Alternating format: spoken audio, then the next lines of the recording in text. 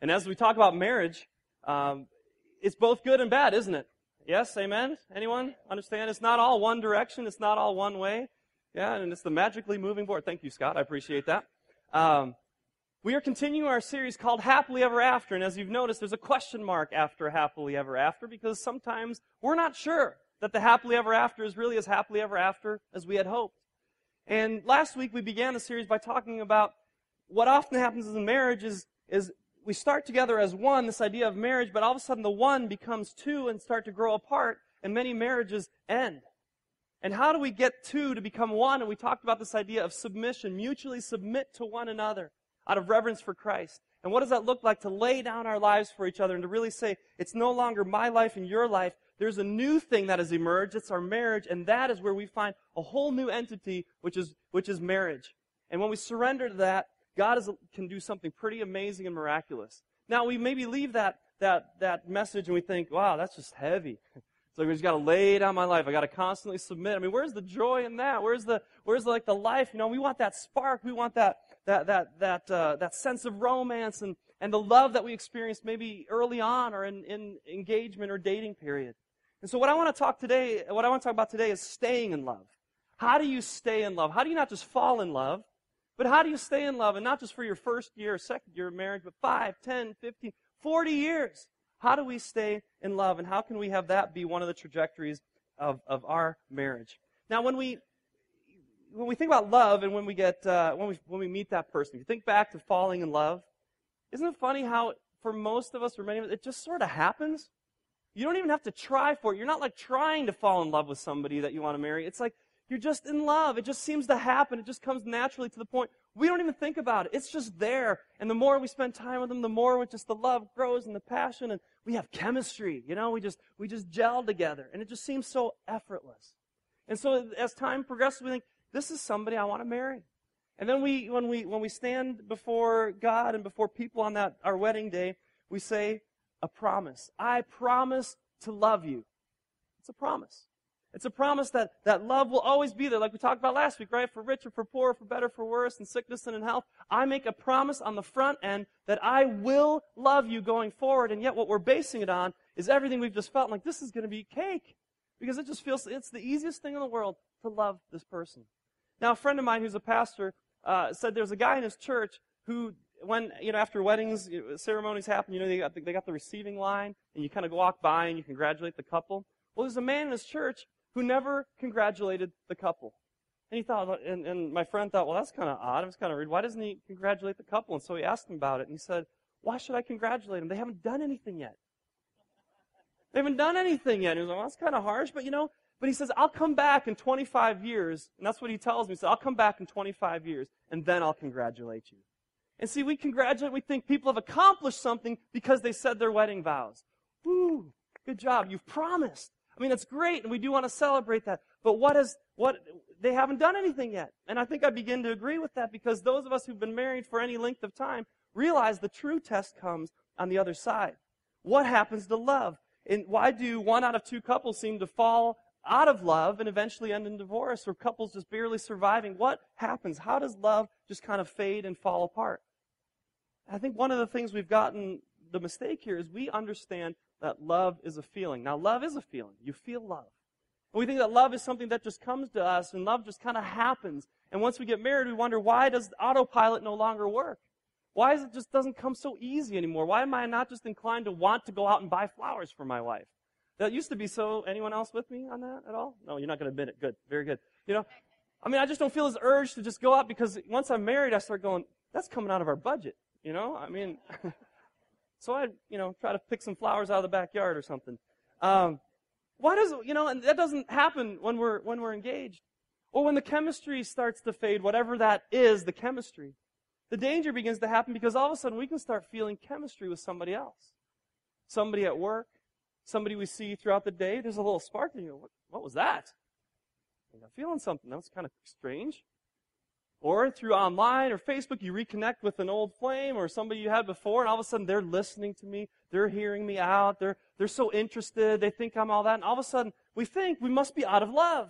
Our marriage, something's wrong with our marriage because the love isn't there, and I'm starting to feel something in a different direction. And this happens all the time. How do we stay in love? And if we think that love is a feeling, that's what many people go off of. If I don't feel it, it must not be there. Well, that's a false assumption. Let's look at 1 John chapter 3, verses 18 and 19. Let's see what the Bible says. 1 John chapter 3, and I want you to kind of keep your finger there because we'll look at another passage in this. 1 John chapter 3, look at page 957 if you're using these Bibles. 957, 1 John chapter 3, and I want to look at verse 18 and part of 19 to start here. So if love is not a feeling, what is love? Or if love is more than a feeling, what is love? Here John, in 1 John chapter 3, verse 18 is saying, Dear children, and he's writing to the people of God. He's just talked to them about what it means to be a follower of Christ and how to live and love one another. And he says this, let us stop just saying we love each other. Let us really show it by our what? Actions. Let's just stop saying we really love each other. Let's show it by our what? Our actions. It is by our actions that we know we are living in the truth. So we will be confident when we stand before the Lord. Actions. They show it. They prove it. Here's the thing I want you to hear today. To have love, we must do what love does. And see, this should be an encouragement to you. To have love, you must do what love does, which means that if you don't have love, there are things that you can do to recapture love, to regain love. Because if you're waiting for the feeling, good luck. Because marriage tends to have the power and the ability, and life has the power to suck it out of any relationship. So to have love, you've got to do the things that generate love. And here's the thing, love is an action. Love isn't sitting passively by and waiting for love to come. Let's see it show up. Let's see what happens. Love is an action. We've got to put it into practice. And another way to say it is habits, patterns, the ways, our behaviors. And see what happens in marriage, we get into habits and patterns, don't we? Say yes, you do, right? Here's the problem. We've developed poor habits. We've developed poor patterns. This is how you know in your marriage how things are going to play out, right? You've seen that movie before? You know what I'm talking about? I know that when she says X, I say Y, and the end result is Z. You know what I'm talking about when you get into an argument or you get into a fight? Or you know that if I go there and if I do this activity, it's just going to head down this road. This is where it ends up every time. And you begin to develop these patterns, and many of them aren't good. As I heard last week, somebody said a rut is just a grave with both sides of the coffin kicked out. Okay? I mean, when we get into a rut, we're just stuck, and we're dying in it. And so many of our marriages don't know how to break free from some of these patterns, from some of these behaviors. And here's the sick part. We find a stability in it. It may not be working well. There may be addictions, problems, anger, stuff that we're dealing with. It may not be working well, but it's just how we function. And we make excuses for it, and some of this is called codependency. And we accept that and say, that's just the way it is, that's just the way it's going to be. And so we live on that, in that way. Now some of us wonder, did I marry the wrong person? Ever wonder that? Don't answer. Okay? Some questions are rhetorical. You wonder, did I marry the wrong person? Because things aren't going right. I thought it was going to work, but I must have married the wrong person because things aren't going well. Let me set your mind at ease here. You did. You married the wrong person. Okay, it doesn't really put you at ease. But what might put you at ease is to know we all did. We all married the wrong person. Because if the right person means they do everything right, they have no problems, they have no issues, none of us married the right, perfect person. Sorry, I still love you, hon. You're not perfect. I'm not perfect. None of us is perfect. Scripture says all of us fall short. And so this isn't about saying it just works or it doesn't. It's about what do? We're not the right person. We have to become the right person. We have to strive to be the right person and go and get to that place. And here's the thing in marriage, right? If we're not the right person, we all bring baggage into marriage. Every single one of us brings baggage, and that baggage can be bad habits, that can be just addictions, that can be challenges, that can be personality things that just rub each other the wrong way, or just the way I am, you say. We bring that into marriage. Now, I don't know if you guys know from investing or stocks, they say, past performance is no indicator of what? Future returns, right? So just because things went well in the past doesn't mean they're going to go well in the future, or they were bad doesn't mean they're going to be bad in the future. This is completely opposite in marriage. It's completely opposite in relationships. It's completely opposite in people. Past performance is one of the best indicators of future returns, of future results. And here's the thing in marriage, we always think like, oh, they're going to change. They're going to be different. Oh, when they love me, when they commit, and this is for all of you who are single or who are dating or who are engaged, you've got to look at this person's track record that you're marrying. If they've cheated on you during your engagement, but he loves me and he promised he'll never do that again. If they lied to you, you got to look at that. If they're lazy before marriage, oh, I promise I will work hard, I will keep things clean. Yada, yada, yada, yak, yak, yak. I mean, when we talk about finances, Dave Ramsey has this great saying, because some people say, if I only had more money, I'd be more generous. And what he says, and I love it, is he says, you look, having money doesn't make you more generous. Having money makes you more of what you already are. If you're cheap and you have more money, I won't say what you are. You're a cheap something. Okay? And if you have some money, and if you're generous, if you don't have money and you're still generous and you do whatever you can, more money allows you to really just flourish in what God has already put in you. It makes you more of what you already are. And I believe that applies to marriage. Marriage is a magnifier of the things that are already in our life. And so when you minimize things on the front end of marriage, marriage magnifies it. Somebody in your marriage has an anger problem, one of the two, marriage is going to magnify it because all of a sudden there's this weird comfort we have in marriage. The rings on the finger, and we just tend to let our darkest, ugliest sides out to the people we love the most. This happens in families, and this happens in marriage. Do problems tend to get better just by themselves in life? Any problem, right? If you've got a drinking problem, if you've got an addiction, if you've got a shopping problem, if you've got a messiness problem, you've got an anger problem, you've got whatever kind of problem you have, it just doesn't tend to get better the older we get. It actually tends to get worse. And marriage, again, multiplies that, and we think marriage is the solution. It's not. Marriage makes things oftentimes worse, so where's the answer? Why do we just excuse things away? Because problems don't get better. Now, some of you might be going, this is great, I'm in church, and they're saying, hey, if a person was one way, they're going to be that way the rest of their life. Where's the hope in that? Can people change? Absolutely. Absolutely. People can change, but there's a big difference between promise and progress. It's a big difference between promise and progress. And how many people promise they're going to change? They promise they're going to do something else. And we believe that God can change and transform people, and we can promise to say, I'm different now. But you cannot promise your way into new habits. That's a starting point. You know, if we're talking about love as an action, it's a starting point to promise to say, you're going to do something different, but you have got to back that up. And here's the thing, if there's been trust broken in your marriage, if there's been a time where one or the other person has broken trust, maybe there was infidelity, maybe they're just, again, dealing with addictions or just anger or just abuse or things that have just really broken the trust to the point where you're saying, I don't know if I can trust again. There's the one answer, and there's one way to get trust back. And it's not promising that you'll never mess up again. And sometimes we hang our hat on the promise, we think that's it. Well, that's obviously kind of foolish to do that. And those of us, if we're on our way back and we're trying to regain trust, we promise and we mean it with all our heart. But that does not equal trust yet. That's the starting point. There's only one way to get trust. It's consistent action over time. Consistent action over time. Have you ever tried to take a shortcut to that formula? You can't. Because the only way to show consistent action is to consistently make and change that behavior. And over time, you can't shortcut time.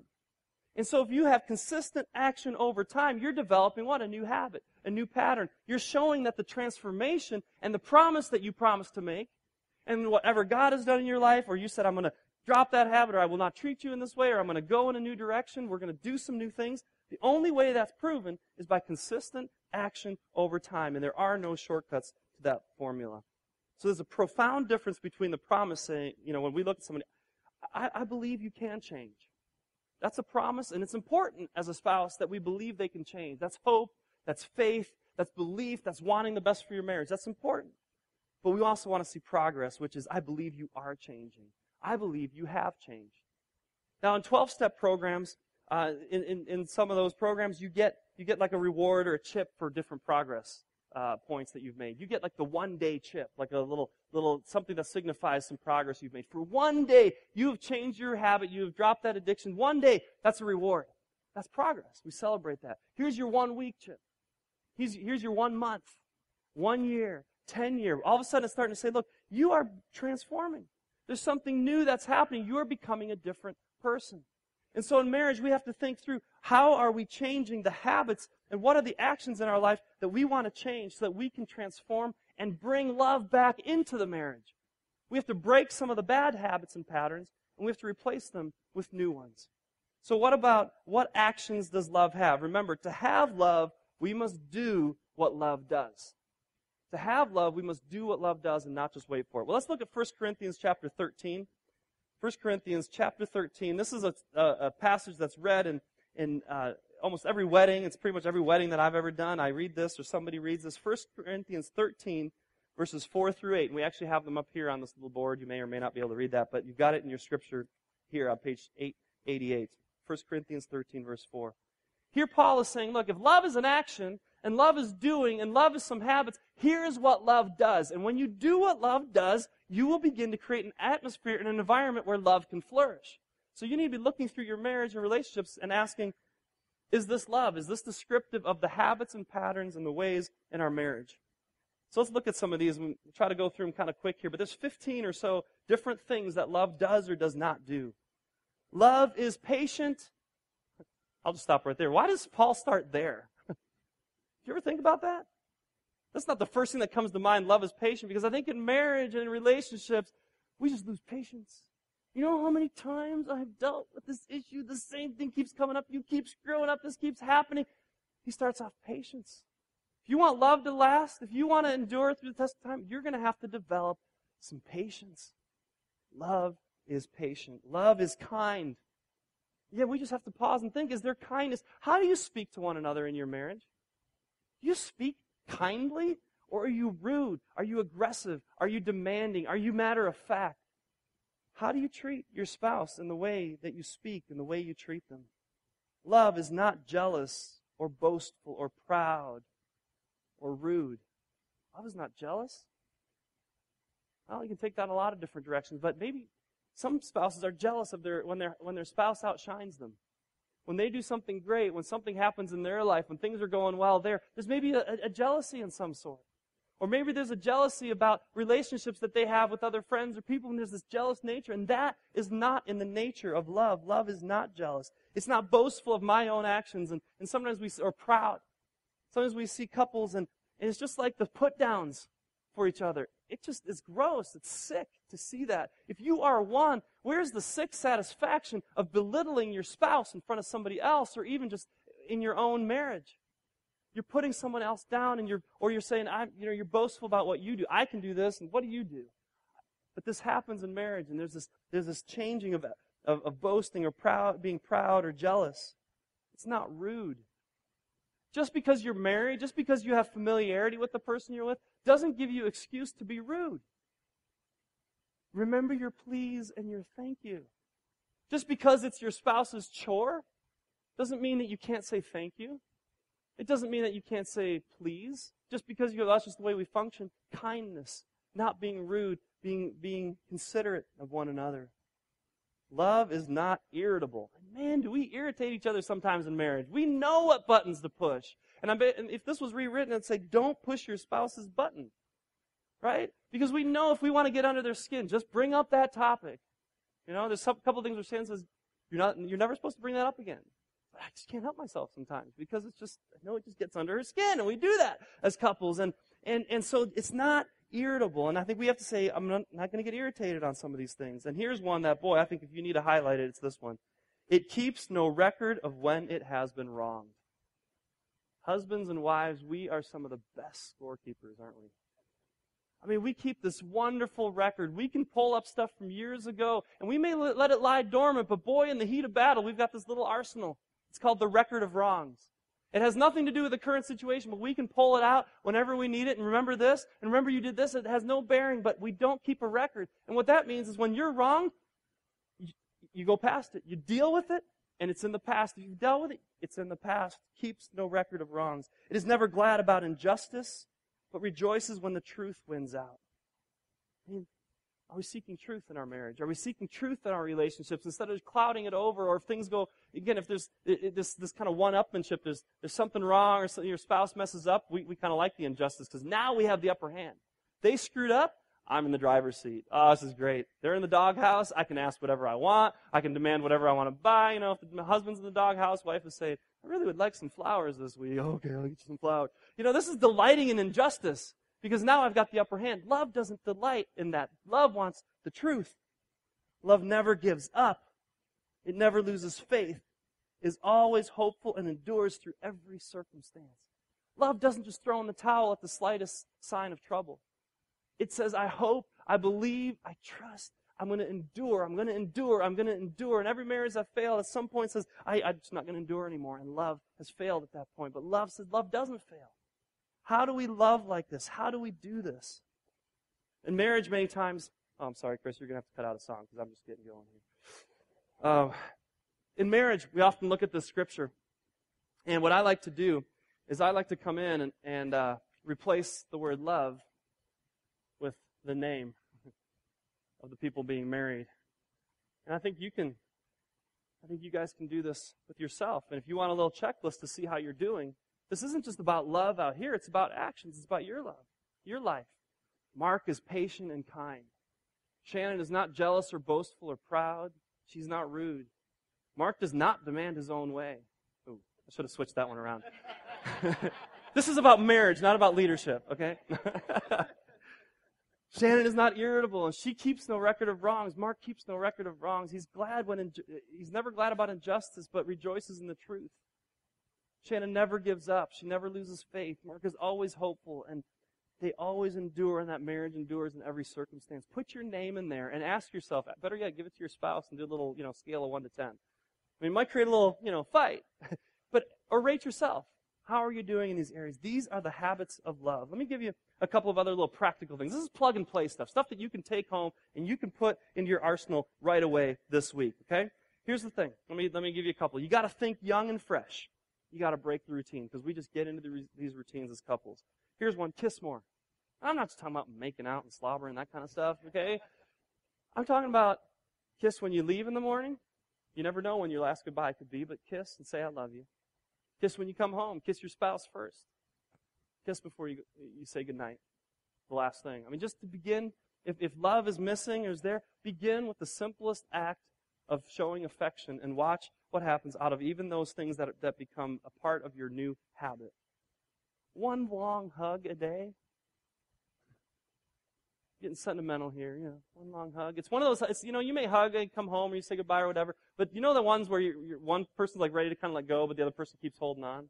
That's what I'm talking about. One of those kind of hugs where you just say, no, this isn't just a hug, I love you. I just want to embrace you. And if that goes both ways, you begin to do the things that love does. How about a random contact?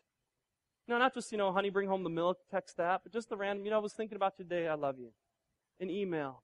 Or, some kind of random thing, a note on the car. Some of us like to leave a note and make Shannon think she got a ticket or something, and just write her a little note on the car. Do one of your spouse's tasks. How come you guys aren't writing down, some of you guys? Come on, you got to remember this stuff.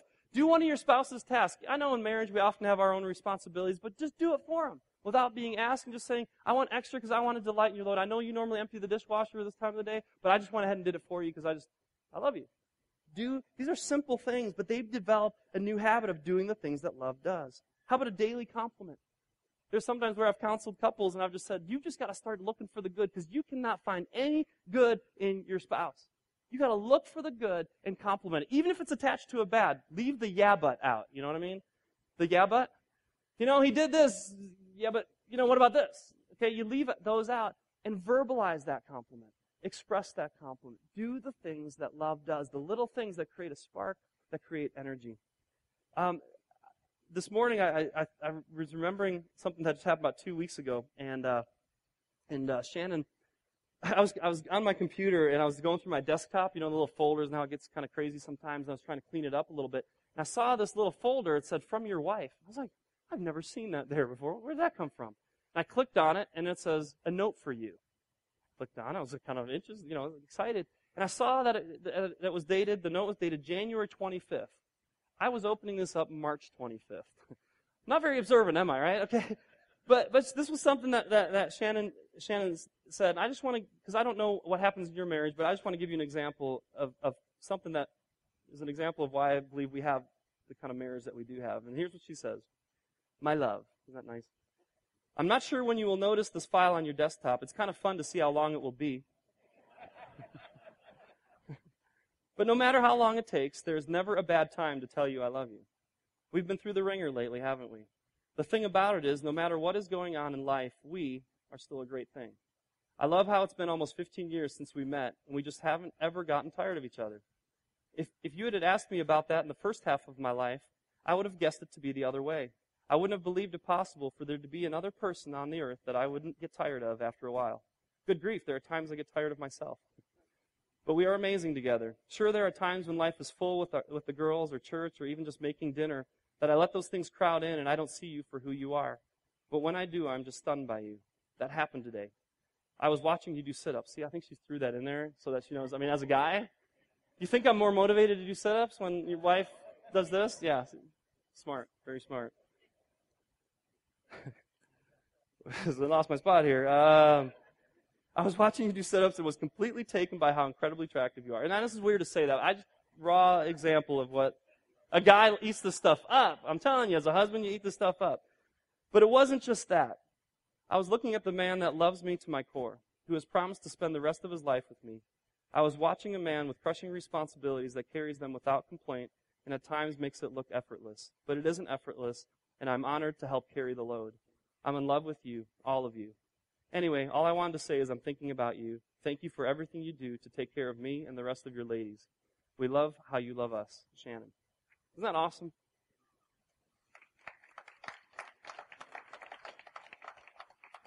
I know it's not good as a speaker to always try to be the hero, and I'm not the hero. This is Shannon being the hero. But I just wanted to give you an example. This was not something she did. Oh, there's a marriage series coming up, and it'll take them 3 months to figure this out.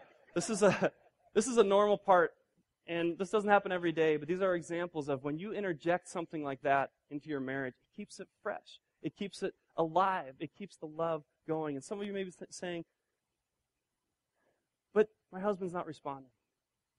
You know, or my wife is she's turned cold. She's not responding. It's great if it works in both directions. Take a note of this. We can't draw love out of someone by withholding it. This is something weird we do in marriages. I'm going to withhold love because I'm not getting it. And when they step up, I will. And this is the way it works in the world sometimes. This is not the way it works as followers of Christ and what Scripture models us. We can't win love from our children or from our spouse or from someone by withholding it as a way of saying you have to earn it and deserve it. It is not the way staying in love works. You give it and you give it freely. We'll go back to this first John passage, and I want to wrap up with this. We talk again about the importance of faith in marriage. If you don't have faith in your marriage, good luck. Because you're going to follow the patterns of the world, and the patterns of the world say when the chemistry is gone, when the love is gone, throw in the towel, find somebody else, start over, and go again. Now, God can redeem, and God can give grace and new marriages, but it does not give up easily. And here's how we learn to love. 1 John chapter 4.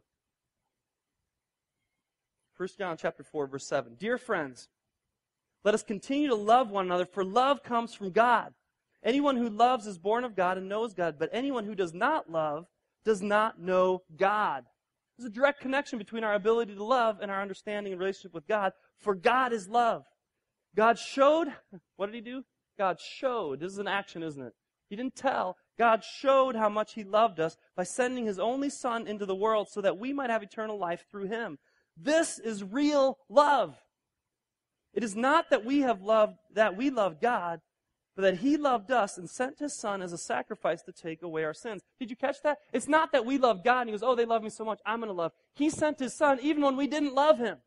Even though we were full of sin, even though we were undeserving, love does what love does, and it begins to bring out the love from others. And God loved out of His nature. He poured out His love. He showed it. He came. He did it even though it wasn't reciprocated. And when we love, we take a huge risk by putting ourselves out there and saying, all right, I don't know if it's going to get reciprocated, but I'm going to do what love does because God is love, and I know what God does in my life. And even at the risk of being wounded, I love. And that's the only environment in which love can flow back into your marriage. But if you withhold it and you wait for the other person, it's over. It doesn't happen that way. You've got to be willing to risk. And here's the thing that should encourage you. It means you have the power to bring love back in your marriage, and you don't have to wait on your spouse.